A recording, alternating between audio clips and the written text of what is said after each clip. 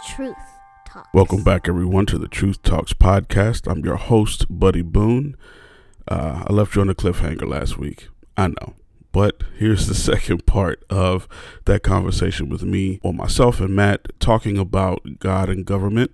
And it gets better, obviously, after last week. So please sit back, relax. If you have any questions, please give us drop us a line, the Truth Talks podcast at gmail.com, or you can give us a call at 612-88-TRUTH. Please visit our website at belcroft.org. And we're happy to hear from you and discuss this. This is a great topic, especially in the time frame that we are now. Many of you, or maybe not many of you, actually probably watched the debates last night with the vice presidents. And I must say that I am glad that God is in control and not anybody that's in government. So here's the second part of the conversation. I hope you enjoy. Give me a specific example of where there's injustice in Bowie. Give me a specific example where you can point to and say, this is wrong. And I'll be the first one to go down there and point it out. I'll be the first one to go to City Hall or whatever and say, look, what's going on with this? This is wrong. Because as a pastor, I feel like that's part of my job in a community. The problem is nobody can ever do that. They speak in generalities because there are communities that have that. There are communities that are overlooked. Well, and I got something for you. And those community leaders need to stand up and not act as criminals, not burn down buildings, but they need to confront the government and say, hey, what's the deal with this? There's nothing wrong with that. That's good. That's right. And the Bible talks about that. But the problem is today, everybody's talking in generalities and saying, oh, there's all this systemic racism. It's bad. It's bad. It's bad. And I always say, please show me. Give me an example. Mm-hmm. And no one does. Well, see, that's the thing. And please keep in mind, the devil doesn't even an advocate. The pastor that married me in Beverly, his name is Charlie Brown. The irony that his name is Charlie Brown is great, but great man. I respect him. I love him and his wife. He's the one who married us, and he would always say, people say, well, let me play devil's advocate. He's like, wait a minute, the devil does not need an advocate. So I loved that. So, and he lived, in our neighborhood. So we would say, look at this, Charlie Brown and Lucy are in the same neighborhood. Oh, that's good. Yeah, they moved away though. But so I want to play quote unquote devil's advocate and kind of give you this. So with this being the case, with you asking for it, that shows one, and I'm doing this for our listeners because a lot of our listeners are less melanated than me. Yeah. More or less Matt's hue. So that's the best way to say it. So I want you all to understand the argument. Sure. The argument is not a fair argument. I will say it that way. One, it's not a fair argument, meaning that because of your hue, it's always negative towards you. Sure. So because you are asking for areas and instances of injustice, that makes you privileged because you don't understand it. Sure. You have to be told these things. Sure. Now, here's the other side. Me, as a highly melanated, darker hue, then what we have to look at is like, I am oppressed. Sure. Me being oppressed, meaning I am like I joked earlier. It's my color is a blessing and a curse. That curse part is because of my hue, I get pulled over by the cops more. Sure. And my life is more in danger from a police officer than anything else. That is the story that is being told to me, and sure. I'm supposed to embrace that. Exactly. So how can you answer that then, since you are because of your hue, you don't understand that part or that race is So objectivity isn't derived from experience. Okay, that would be my first answer.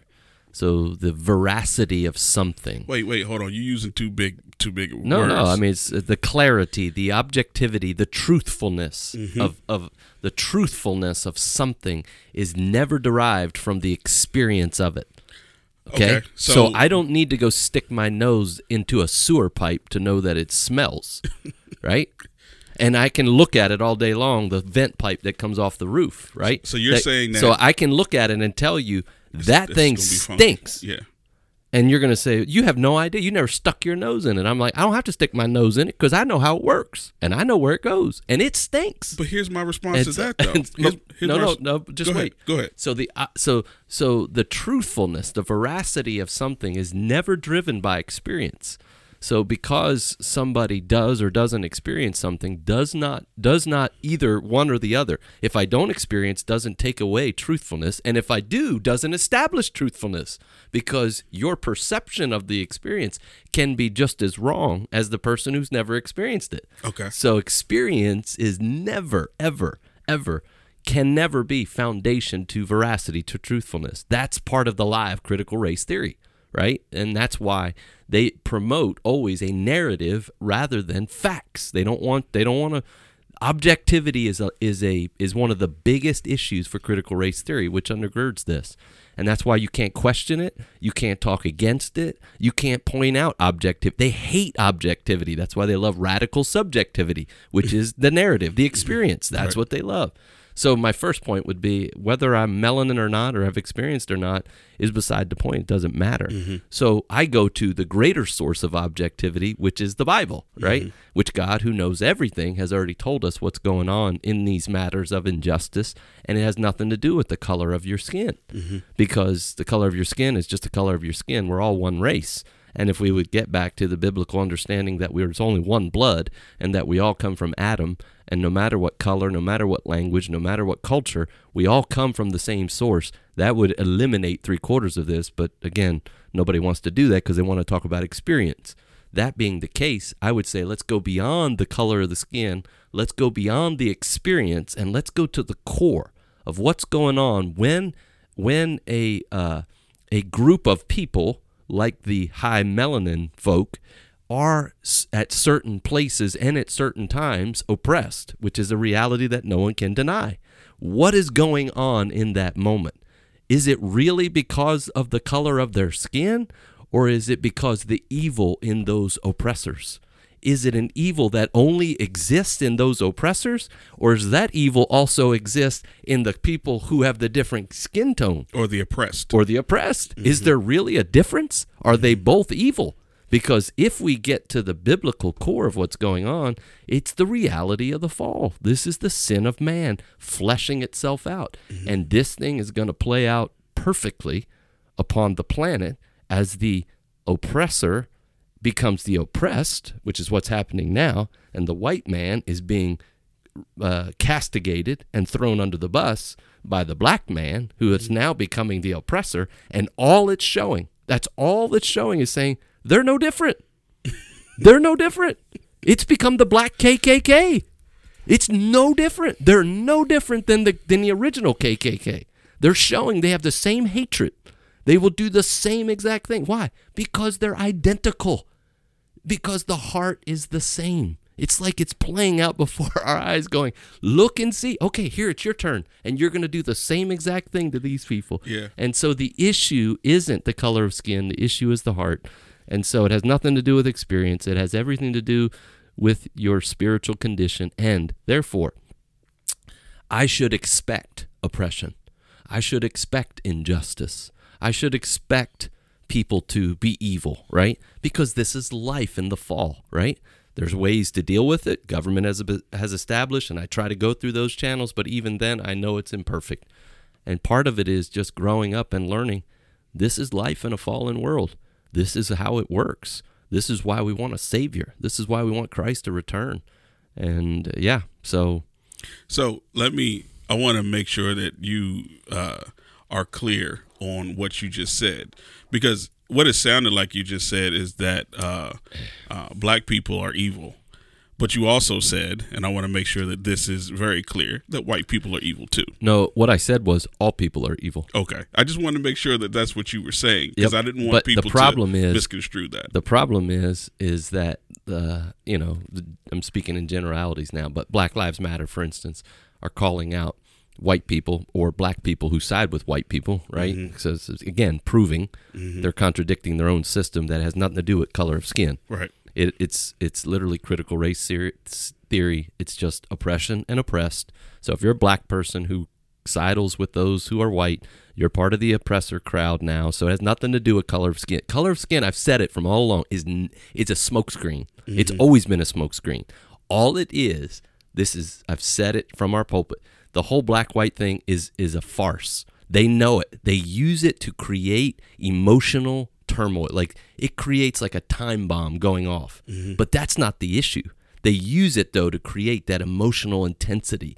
But look what's happened, and it's proved it's not a black-white thing. That's why they'll treat black police officers just as bad as they will a white person, because it has nothing to do with the color of skin, right? It has everything to do with the class oppressed oppressor. Yeah. So the issue isn't that. It's never been that. It's always been the heart of man. The man's heart. I don't care what color of skin he has. I don't care what nation he comes from. I don't care how old he is, young he is. His heart is absolutely, completely, utterly evil to the core. That's the issue. And the Bible says that, not me. And so the issue isn't experience. The issue isn't whether or not I've seen it, I've felt it, I know it. The Bible declares it, and it's true. And, of course, we've all seen it. We all know it. We've all felt it because it's in our own hearts. And I'm in that category, right, as you are, as we all are. So that's the issue. That will always be the issue, and the Bible's clear about that. So, yeah, again, go back to the issue. The government was established because of that. And the issue is to restrain evil, and government imperfectly does that. And many times you have evil governments, right, that need to be dealt with, that need to be pointed out, and history has done that. And it's interesting even to look at revolutions where that have happened. And it's interesting to compare the French Revolution with the British or American Revolution or the revolution in other nations, and which ones held God as the authority and which ones, like the French Revolution, who held man as the authority, and what happened in those revolutions, which is interesting. So, but the evangelical call for the church to save the planet or save the world is really missing the boat. So it's a universal call. It seems to be like there's not just one or two churches that's doing this, but there are multiple churches that are yelling this from the rooftops. And in addition to that, it's now spreading to, what some people would consider the black church. It's also spreading to other religions as well. Yeah, and the reason for that, again, go back. It's because they don't understand government's place. They don't understand government's purpose, and they don't understand government's perversity. Yeah. They don't understand that government is evil in that it's filled with evil men. Right? So therefore, it's going to have structures that are racist. It's going to have police brutality. You're always going to have this. That doesn't mean you let it go. No, you establish reform. You pursue reform in those things, right? But there's always going to be imperfections. There's always going to be evil. There's always going to be issues. And this is a side I haven't brought up. I'm talking about some tomorrow in my lesson on government, and that is this reality of Satan. What you talked about yesterday, because this will be out on Thursday. Yeah, there you go. But nobody ever wants to talk about the fact that we do have a ruler and a prince who is the power over this world, who has all governments under his authority. Lowercase a. There's a greater authority, God, who has, but Satan is in control, and you see this throughout Scripture. And again, nobody wants to talk about that, and everybody forgets about that. He's got more going on than most people realize because they don't know their Bible. Read it, see what he does, and so that's a whole nother factor that's at play here. So again, the church has a mission to do, and the Bible is clear, and their mission is not to save this world. This world is going to burn. This world is going to get worse and worse. This world is going to hell in a handbasket. The Bible makes that clear. History has proven that. That doesn't mean we don't help our brother, of course. It doesn't mean we don't vote, of course. It doesn't mean we don't strive to try to establish good governments. Of course we do. To me, that's a moot point. We do that. We're good citizens. We're commanded to be good to all people, especially the believers. So those things, to me, that's a smokescreen when people want to bring up that argument. Don't you care about the poor and the downtrodden and the homeless? Of course, that's pure and undefiled religion, James says, right? We do that. We give, we establish, we have a great pregnancy clinic, and we're trying to help those. We have a great homeless center. We're trying to help that. We have a great camp ministry trying to help those poor that can't even hear the gospel. And we bring them in from D.C. trying to help with that. Of course we do that. I mean, it's a no-brainer. Why? Because we've been changed by the gospel. It's the gospel that has transformed us, that gives us compassion for the lost, that gives us a desire for the lost, that gives us a desire to see our government do better. And therefore, we do those things, not as part of our mission, but as a result of our mission. We do that. And that's how it works. So the priority is the preaching and the spreading of the gospel across the globe, the edification of those whom God saved, the equipping of those whom God saved, and the enlisting them into the enlisting. Your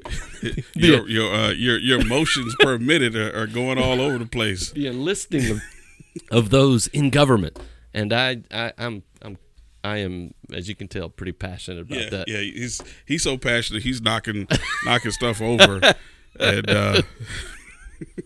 praise the Lord. Yeah. Well, I will say that the amount of attention that has been on government right now is just being exacerbated by the political race that's happening right now. But the thing that I am very, very sure of is that there is a contingency of people that, and I don't. So many times I've heard this, and it so irritates me. And we talked about this last time, that people are just like, this is the most important election of our lifetime ever. And I'm like, no, the most important election is Christ electing us. Yes. That's the most important election that has ever been. But the reason why they're doing this is because of this idea, and not idea, but the. Let me give it to you. Go ahead. In one word. Go ahead. Utopia. Yeah. That's the issue. Yeah. Do you have a worldview that says this world is going to become utopia if we only work hard? That is what drives everything behind politics and government from an unbiblical perspective. It's utopia. Well, let's explain that, because I understand what it means. So utopia basically means a world without problems. It means perfect peace. It means perfect justice. It means cosmic cleanliness. It means no more poverty, no more, all these things, which, again, the idea, the desire is good, right? We should all want that, right? We should all desire that. We should all in our hearts have a sense of hatred for poverty, hatred for sickness, hatred for evil, hatred for injustice. If you don't, you're not human, right? You should desire that. And that comes from God. It's part of the image of God, wanting those things to be right. It's why Christ heals the deaf and mute man. And what does he do? He sighs deeply. Part of that sigh is, this is not right. This is why I came to earth, to do away with these sicknesses, do away with these maladies, right? Because why? They're a byproduct of the fall. All of that, all poverty, all sickness, all evil, all natural and moral evil. Both the tree that rots because of the termites that kill it and falls over, that's a natural evil, just as well as the rapist who does what he does. That's moral evil. It's all byproduct of the fall. All of that, death and decay on even the natural level is evil in its natural sense, which creates the tornadoes and the thunderstorms, which create all the burning of the forest in California, all of that. We should hate that. But at the same time, the biblical worldview knows there is no utopia on this planet. There's absolutely never going to be utopia. There's never going to be a perfect king. This was Israel's problem, right? We just need a king. We need a king. We need a king. No, you got one. Follow God. Yeah. And what did they get when they got their king? Disaster, death, taxes. Yeah. And Samuel told them. Samuel said, look, you get a king, here's what he's going to do. He's going to take all your young men, put them to war, and he's going to tax you like crazy. And that's exactly what happened. And death came, and money was spent out. I mean, that's how it works. Rather than just voluntarily cooperate with your God and let him be your king. But the reality is man doesn't do that. But one day we will. One day the king will return, and he will establish his kingdom, and it'll be one kingdom with one king upon the earth, and there he will eradicate all sickness, eradicate all evil, and that will be a glorious day. But not until, as Isaiah 9 says, till the government is upon his shoulders. And he is what? The Prince of Peace. He is the mighty God, the everlasting Father. He will bring complete and utter peace, but not until then. We know that. Therefore, any idea that I can bring the end of all these things, or any president can bring that, is utter lunacy. It's laughable. It's not going to happen. I want a president and a governor and a politician, whether it's House or Senate. I want them to work towards those things. Of course, we can do better against poverty, racism, and sicknesses. Of course we can. And those are admirable things, and that's part of their job of establishing a platform of prosperity so that the gospel can go out and mankind can flourish. Great. We want to do that. We should do that. We should help with that. But at the end of the day, I know it's going to be imperfect. I know it's going to be flawed. I know there's going to be corruption. I know there's going to be issues, and our framers knew it too. And that's why, from the very beginning, they said, yep, we need to have three aspects to our government, so that they provide an accountability towards one another. Because why? Why? What was the underlining fact? Because they knew that man is corrupt. Exactly what the Bible taught, they understood. Some of them biblically, others them just intuitively. They understood that. And it's like we have forgotten it.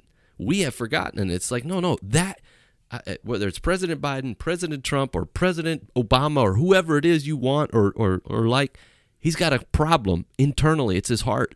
He's not going to be a perfect president because there is none.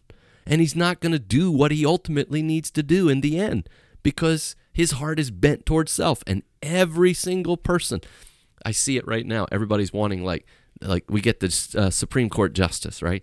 And the tide turns and it goes to more conservative. And if we could only have President Trump get elected, and then we win back the House, and then we win back the Senate, and then we'll have it. Let me tell you what you'll have. You'll have more corruption than you can even put up with. Yeah. Because it doesn't matter what party gets in there. Listen, it's filled with corrupt people. They will use it to their own gain. That's reality. Could they do good? Absolutely. Would they do good if that happens? I'm sure in God's providence, good would come. But in the end, you'll watch corruption come out and manipulation for own purposes. And absolutely, it's not what people think. And so utopianism or Messiah mentality that this president, this governor, this politician's going to save us is all anti-Christ, anti-God, and that is modern day politics. And I'm going to add to that, and I want you to further explain this whole concept, because what's happening is, President Trump has been nominated a third time for the Nobel Peace Prize.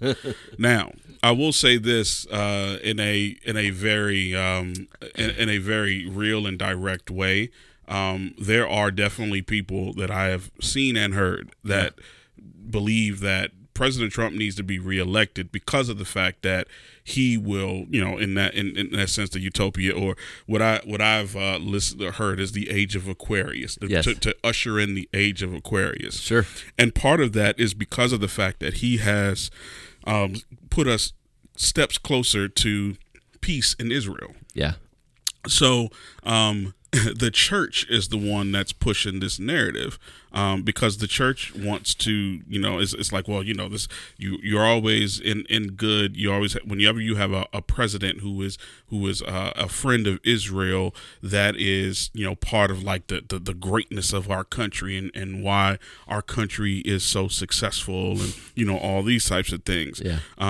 What part does Israel play in that whole in this whole ideology, and also also, the reasoning behind us wanting to, or people wanting to, reelect him, literally because of the fact that they want to have more peace in Israel. Well, yeah, I think the Bible is clear, right? We're commanded to pray for the peace of Israel. We're commanded to.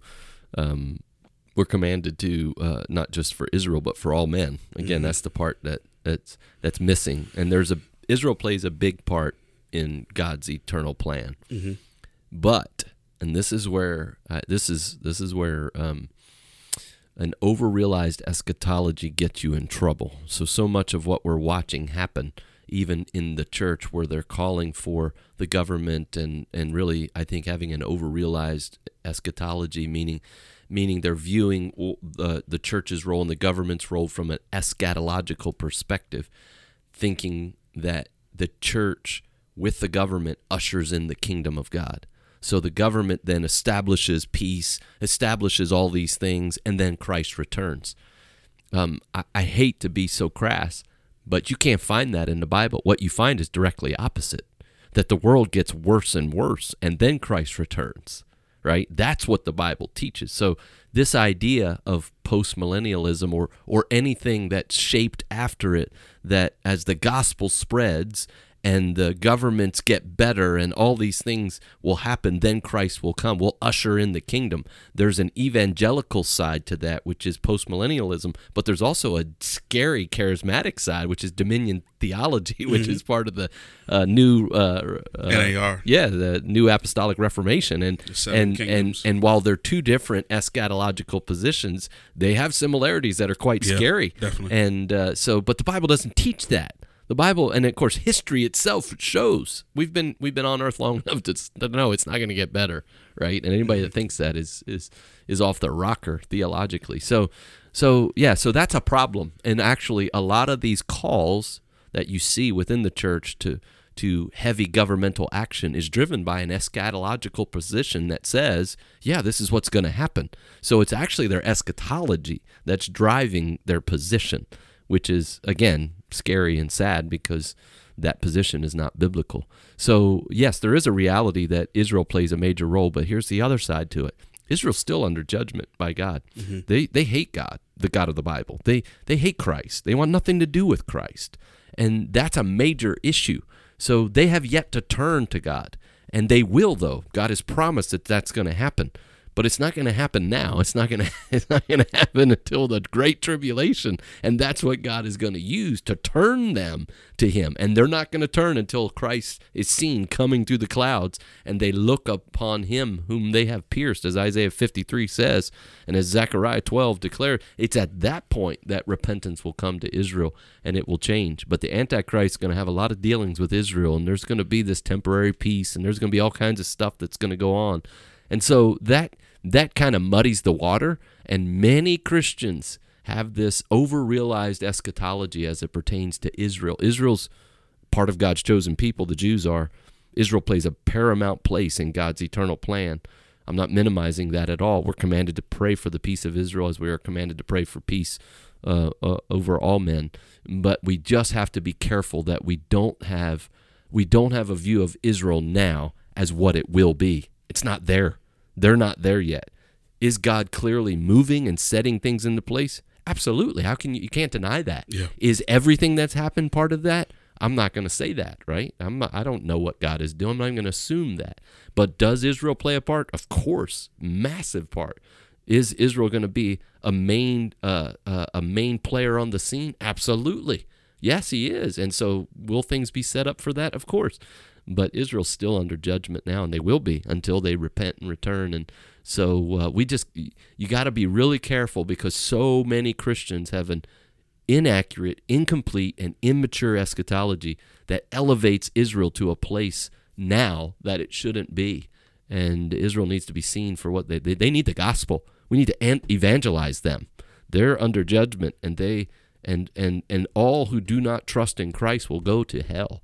And that's the mission to Israel, not some sort of holding them up in some political place as greater than any other nation. They are God's chosen people by way of their nationality, of course, and there's a special place in that. We don't deny that. Yet they're still rejectors of Christ. They need the gospel more than they need our political help.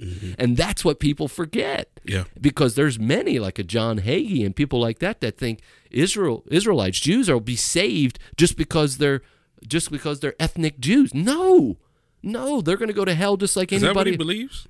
Oh, there's many people that have a whacked out view of Israel where they have this overinflated view because they're these people. They get a special standing. That's not what the Bible teaches. Not at all. That's crazy. Yeah. So God has a special electing purpose for Israel. That's Romans 9, 10, and 11. And that will come true. He will save Israel as he's promised. And yet that we're not there. That's not what's going on here. And we need to be careful that we don't minimize their sin, right? Mm-hmm. And what might happen through those people because of some over-realized eschatology. And that's a problem in the church, and you see that come out all the time. And yes, Israel plays a part. Yes, Israel is a special people by way of the people of God, but they're no less sinners than anybody else. They need Christ, and they reject Christ. I mean, they've rejected him from the time they crucified him, and they still do. As a people group, right? As a people, but many are being saved out of that, like Paul and many others, right? And we're thankful for that.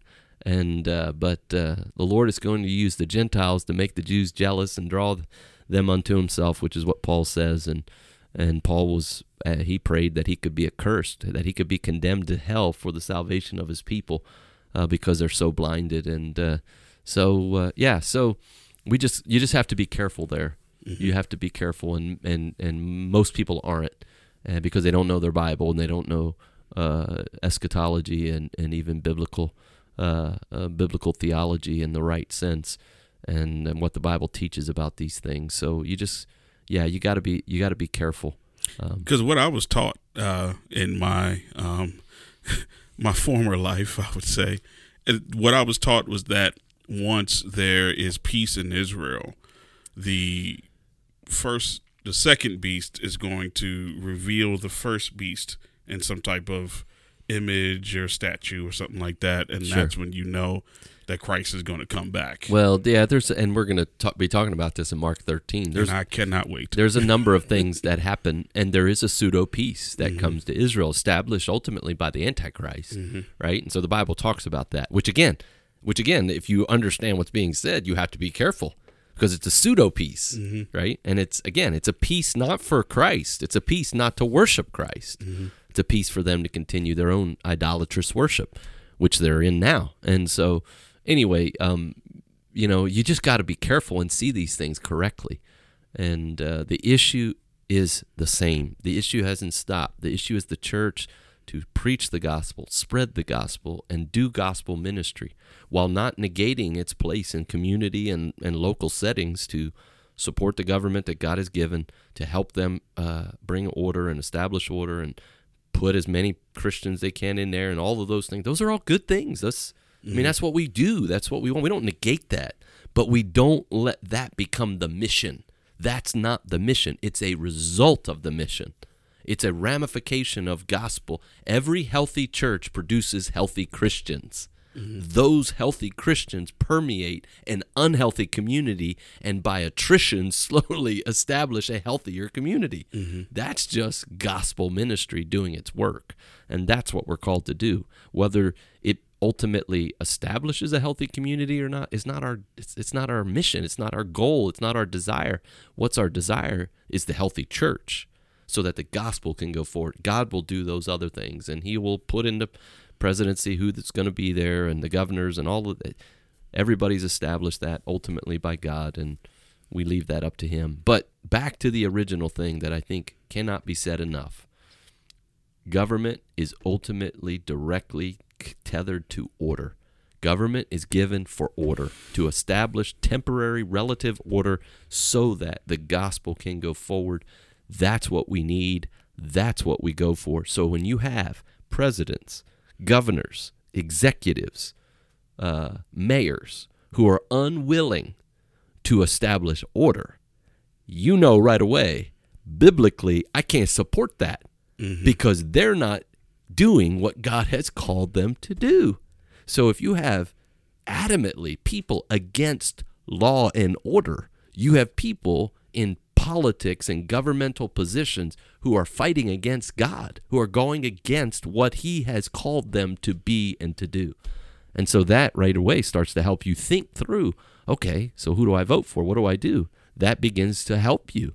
And so, yeah, having order and having structure and having clarity and bringing peace in those ways, that's part of what government is supposed to do. That's not it in its entirety, but that's a big part.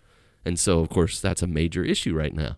Mayors, governors, people, even candidates for our presidency who don't make a big deal of it. It's a massive deal. That's your job. Yeah.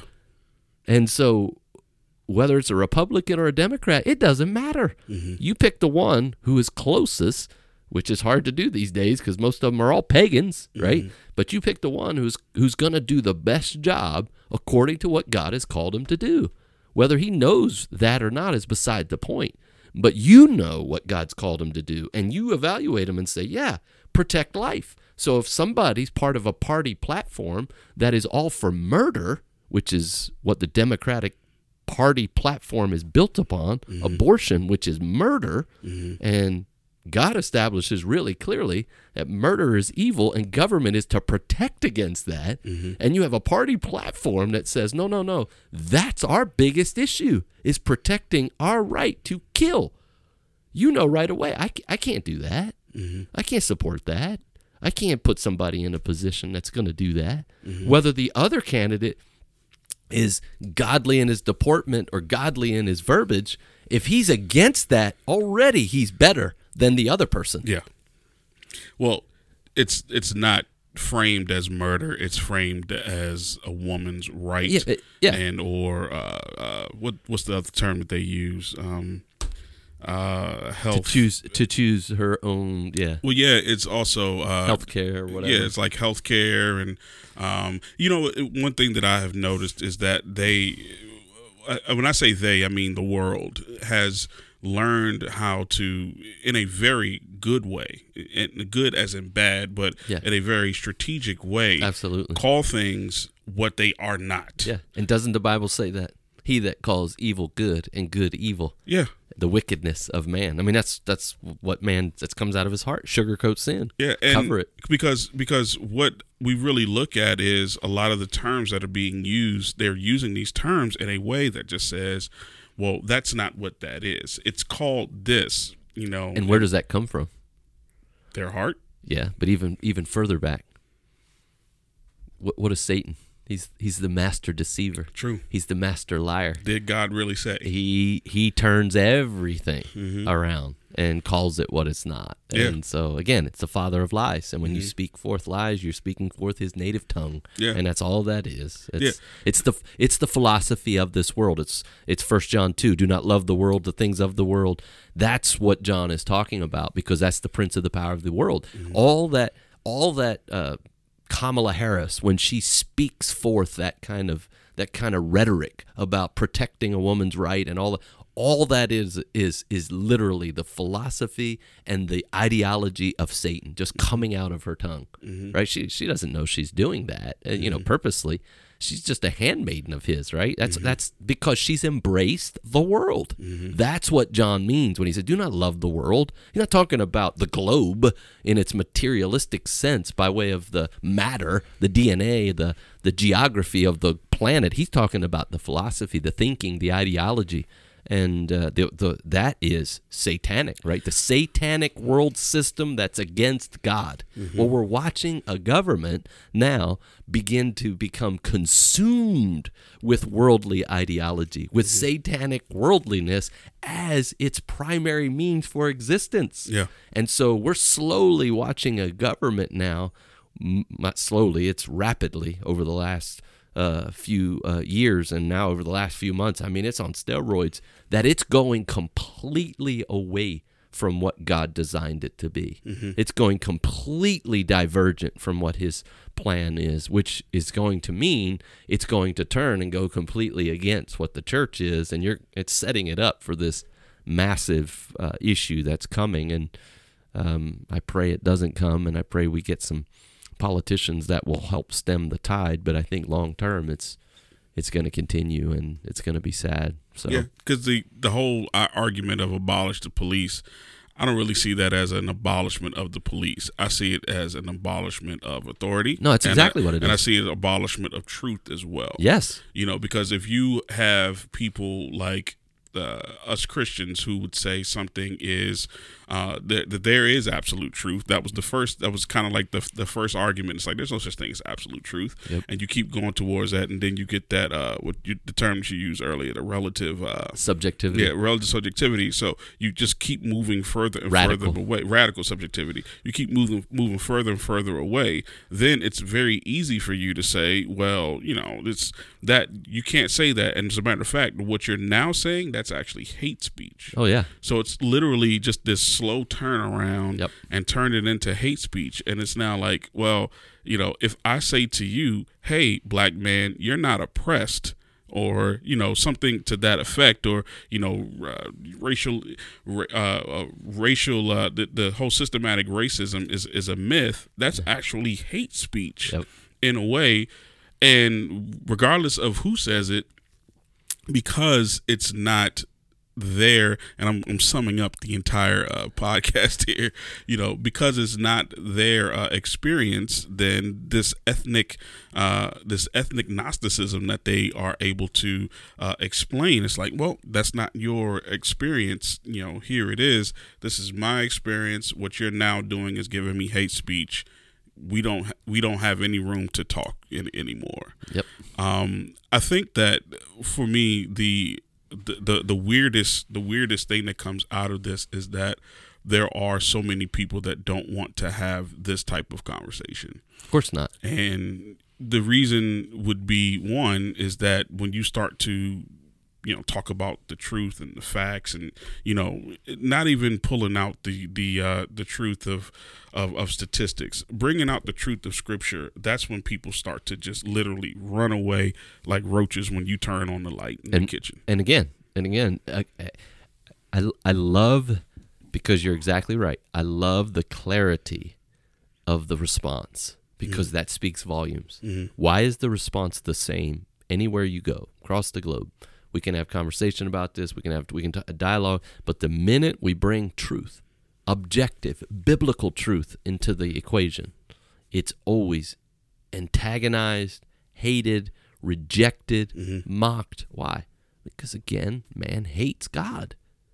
He hates him from birth. And anything that speaks to that, anything that speaks of ultimate authority in man's life, he will reject it. He'll run from it. He'll hate it. That's Romans 3. That's Romans 1. He suppresses the truth, ultimately to the point of hating the truth. And that's exactly what we see from Genesis 4 with Cain and Abel, and God himself goes to him and says, don't do this. This is what's going to happen. Don't do it. And he does it anyway. Why? Because he hated God. Mm-hmm. He didn't want God to tell him what to do. He wanted to do it himself. And that is in our hearts. We're born with it. And that's all we're seeing with this. And that's why nobody wants to talk about it. Because they know in their heart. They know in their heart that subjectivity is a joke. I mean, it's ridiculous. Mm-hmm. Like, objectivity is life. 2 plus 2 is 4. It's not 8. Right? But yet, watch and see how it becomes 8. If somebody wants it to become 8, it'll become 8. And if you don't want it to become 8, then that is oppressive. Yes, because you don't understand why I want it to become 8. Right. And until you understand why I want it to become 8, then you can't tell me it's wrong. Right. I mean, it's just ludicrous, but that's where we're going. Yeah. And it will be, I've said it, CRT, which is all you're talking about, will be the decimation of society. Global. Yeah. This is, I think it's all part of Satan's plan. It is. Why do I say that? Because he's eroding by God's sovereign, no doubt, allowance. He's allowing Satan to do this. So God is sovereign. He can stop it at any moment. But Satan is eroding through the lies and the philosophies that he promotes. He's eroding one of God's pillars that holds up society, and it's authority and order. He's taking it out. Once you take out the idea of authority, it's authority that brings order. It's authority that brings order to the home. So because the black community has, on average, right, 80%, almost 80% of children born without a father, what does that eliminate in the home? Order. Yes, a single mom can and often does bring order, and she needs to the best of her ability, but she cannot replace that. It's impossible. And so that pitiful situation then, and it's becoming a problem with whites as much as it is blacks. Yeah, now. I was going to say it's black and white. It doesn't matter what color you are. But the historical, undeniable, objective fact is, historically, the biggest issue with the black community has been fatherlessness. So, I mean, that's been, decades in the making. Whites are now catching up to it because of various reasons. And so what does that do? You're removing that authority of the father out, and therefore taking out order. And what are you throwing in? Chaos and disorder. And that's why they turn to the streets, they turn to the gangs, they turn to the places they go, and disorder runs rampant. Well, that's already happened. Now you take the government. What are we watching? We're watching the government embrace the lies and all of this, and with it now is the removal of authority, the removal of order, and you have this chaos we're seeing. Well, now go to the church, and what do you see in the modern church? The removal of authority. Now you got women in positions they shouldn't be. You got spineless pastors and elders in positions where they shouldn't be. You got the congregation trying to rule the roost. You got pastors letting anybody do whatever they want to do. What have you done? You've removed the authority. You removed the order. You've got rid of the Bible, which is the ultimate authority, and now you have disorder. I mean, you just see it. It's just being pulled apart at every level. So what's our response? Those of us who are faithful, trust the Lord, pray, preach the word, raise up our families, raise up godly men, preach the gospel, establish missionaries, plant the church, keep doing what God has called us to do, because it's no different than what you see in the book of Acts, no different than what he called Paul and Timothy to do. Same kind of thing, just keeps going. We stay faithful. God will work. He's got a plan that I don't know all that he's doing, but he's told me what to do. He's told you what to do. We just do that no matter what's going on in society, and the Lord will work. That's a great way to end right there. That's good. Thank you all for tuning in today, and want to point you all also to our new website. I know on the drop later it'll say something a little different, but it's Belcroft.org. That's the new website. Take you right to our brand new website that we have as well, and you'll get some information on the church as well. Thank you all for tuning in. Please subscribe to the podcast if you like it, and also could you please share it with a friend if you have any questions. The number that you can actually call us at is 612-88-TRUTH, and also email us at thetruthtalkspodcast@gmail.com. Thank you all for listening, and now here is the gospel of Jesus Christ. My name is Laura Clausen. I am a member of Belcroft Bible Church. This language is Lithuanian. Mėly lietuviai, skelbiu jums Jėzaus Kristaus Evangeliją. Dievas yra šventas ir žmogus ne. Mes nusidėjome prieš jį ir nusipelnome amžinojo pragaro. Bet Dievas iš savo didelės meilės atsiuntė savo vieną ir vienintelį sūnų, Jėzų Kristų, kad mes per jo auką ant kryžiaus ir prisikėlimą galėtume būti išgelbėti ir gauti amžiną gyvenimą. Jeigu išpažinsite savo nuodėmes, jis ištikimas ir teisingas, ir jis jūsų atleis visas nuodėmes ir apvalys nuo visų nedorybių. Tikėkite į Kristų ir būsite išgelbėti. The biblical gospel starts with God. Out of nothing, God made everything, including you and me, to bring himself much pleasure. His purpose for us as humanity was to love, obey, and enjoy him perfectly. But instead of this, man has sinned against our loving Creator and acted in rebellion. Since God is good and just, he must punish sin that deserves eternal conscious punishment under God's wrath in hell. But God, being merciful, loving, and gracious, had a plan to punish sin, and so be a just judge, and yet to forgive sinners, and so display mercy by sending his own Son, Jesus Christ, the co-equal and co-eternal Son of God to take on human flesh, fulfilling his perfect requirements in the place of sinners, loving, obeying, and enjoying him perfectly. Furthermore, Jesus bore the full wrath of God upon the cross, and he satisfied the eternal anger of God, standing in the place of sinners, though he was himself perfectly sinless. God showed his acceptance of Christ's sacrifice by raising Jesus from the dead after 3 days in the grave. Now Jesus commands everyone everywhere to repent, turn from their sins, and believe, trust in him. This is the gracious, glorious transaction. God then charges Christ's perfection to the sinner and no longer views him as an enemy, but instead an adopted sons and daughters covered in the perfect righteousness of his Son. We can now have peace with God and have eternal life with him forever. It's true for every person, in every culture, in every place, and in every language, through all time. So our response to this good news is repentance and faith. Dear hearer, behold, now is the accepted time. Behold, now is the day of salvation. Turn from your sins. Believe in the Lord Jesus Christ, and this day be reconciled to God.